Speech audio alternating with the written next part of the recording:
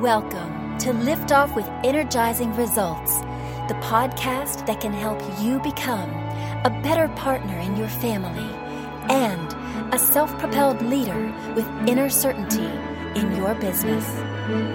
Now, here's your host, Uwe Daghorn. Welcome to Lift Off with Energizing Results. Let me start with an invitation for you before we dive in. This is a safe and neutral space here. The more open and honest you answer the questions that will come up to yourself, the more effective this will be for you. Sound good? Okay, here we go. Today I'm very excited to introduce you to Julie Geske-Peer. How are you doing, Julie? And where are you hanging out right now? I am doing extremely well. Thank you so much, Uwe, for having me on. I appreciate it. And I am in the Twin Cities area of Minnesota in the U.S., so Minneapolis, St. Paul area. Mm-hmm. Wonderful. I hope you had a great Labor Day yesterday. Happy Labor Day again. Thank you. And yes, I did. Wonderful. Julie Geske-Peer is the founder, president of Peer Performance Solutions, which enhances individual and organizational performance. She's also the author of the International Book Awards finalist, 5 Senses for Success. And I think your mission to restore your relationships and amplify your results is remarkable. So very thankful I can talk to you today, Julie. Thank you so much. And again, thanks for having me on. I'm looking forward to our conversation. Yes, me too. So let's dive right in. So my first question to you is, who's your ideal client and what's the biggest challenge they face? So I would say my ideal client is somebody looking to build or enhance leadership. And I want to be clear that the way I think of leadership is that it can be displayed anywhere, and actually ideally is displayed anywhere. So yes, it can be leadership within a role where people report into you. That's great. But it can also be in families, in communities, anywhere that you go and work with people and or interact with people. That's an opportunity to display leadership. In terms of the challenges that I see with that often, or times where I see people making mistakes with that, if you will, I see an unbalance of the needed skills in leadership. So the way I think of it is we really need those relationship and communication skills. They are so critical to success in leadership. We have to build relationships. We have to connect with people. But we also have to have the little bit harder side of things, harder skills, if you will, if those are soft skills. We need to be able to set clear expectations. We need to hold people accountable sometimes. Ideally, we're helping people to grow and evolve in their roles. So it's like the balance of these two sides is really important in leadership. And often I'm working with somebody who's got a strength in one or the other and is challenged by the opposite side, if you will. Wonderful. I love that you mentioned also and brought into the picture the family, because it's super important on both also of those sides within the work, but also outside of the work. And so what are common mistakes your clients typically make when trying to solve that kind of problem? So it's interesting. There can be tendencies, and I don't like to generalize too much, but if I were to generalize, I see a lot of people in nonprofits where I work. They've gone into that work because they're passionate about a mission. They're very relational. They want to be all about the relationships that they're building and helping people. They might struggle a little bit on the side of setting clear expectations, holding people accountable, having those tough conversations that sometimes are needed when we lead, because we have to make sure that we are treating everybody fairly and that we have the same expectations for everybody. Obviously, they're unique to roles and things like that, but we need to make sure that we are holding people to a certain standard, whatever it is that we are setting within our teams or divisions or companies at large. And then if I were to generalize on the corporate side, sometimes people evolve into leadership because they have been excellent individual contributors. They go into the leadership role. They may not be given really good, sound leadership training on how to be a leader, right? They've just been lifted into this role and they think, I need to prove that I was the right one. And so they think they have to know everything. They think they have to display confidence at all times. And they might go a little too hard with that in mind. My way or the highway, this is the way we're going to do it. They may not be fully engaging their teams to build that team culture and to build on everybody's strengths across the team, right? If they are my way or the highway, they're only building on their own strengths. Whereas we have opportunity as leaders to build on the whole group's strengths. And that's going to be much more powerful than one individual's strengths, right?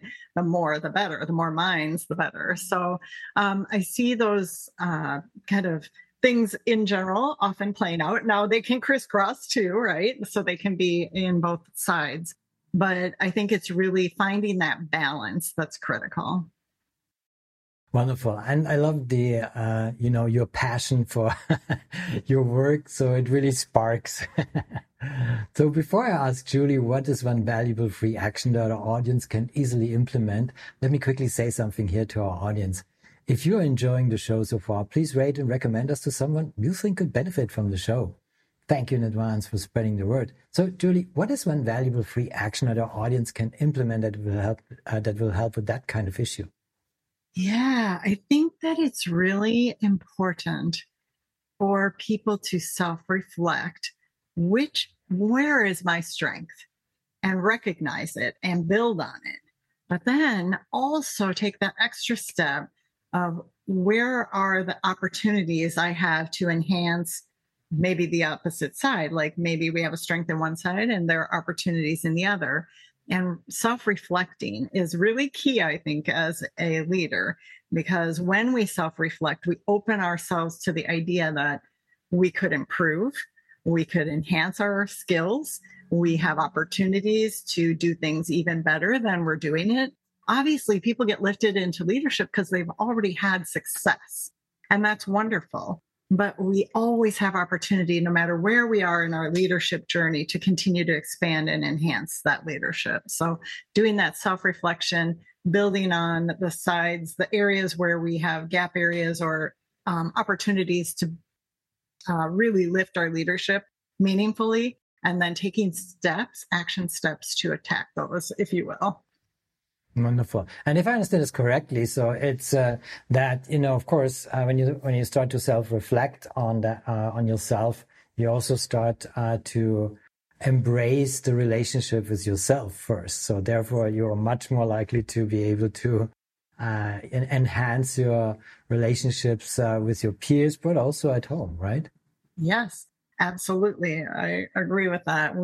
When we step back and look at ourselves, and when we recognize we can grow, others around us sense that, whether it's home or workplace or community, and it builds, it automatically influences other people to open up as well, right? And do some self-reflecting and grow their own skills. So it's a great way to model leadership, if you will. Wonderful. Thank you for sharing these insights already. And so my next question is, what is one valuable free resource that you can direct people to that will help with that kind of issue? And also, where can folks just find you? Sure. So on my website, one of them, PEER, P-E-E-R, Performance Solutions, plural.com.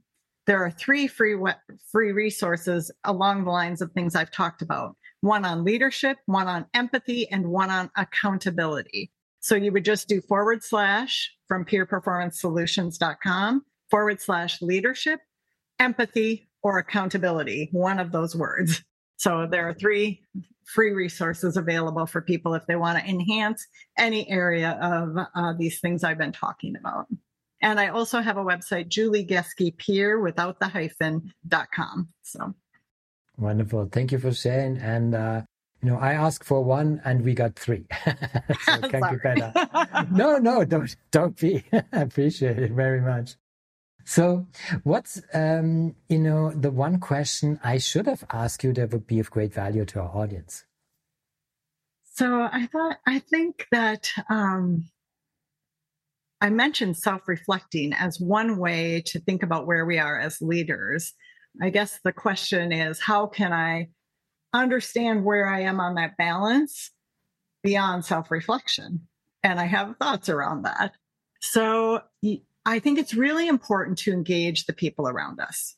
So if we observe how people react to us when we are talking or doing things, if we notice when they are experiencing frustration and what we might have done to contribute to that, again, being open to the idea that we could improve, if we listen carefully to what they say to us, not just in conversations that we have directly, but that's important, but also in 360 feedback, which is sometimes hard to hear or understand that there are criticisms out there, opportunities that people see.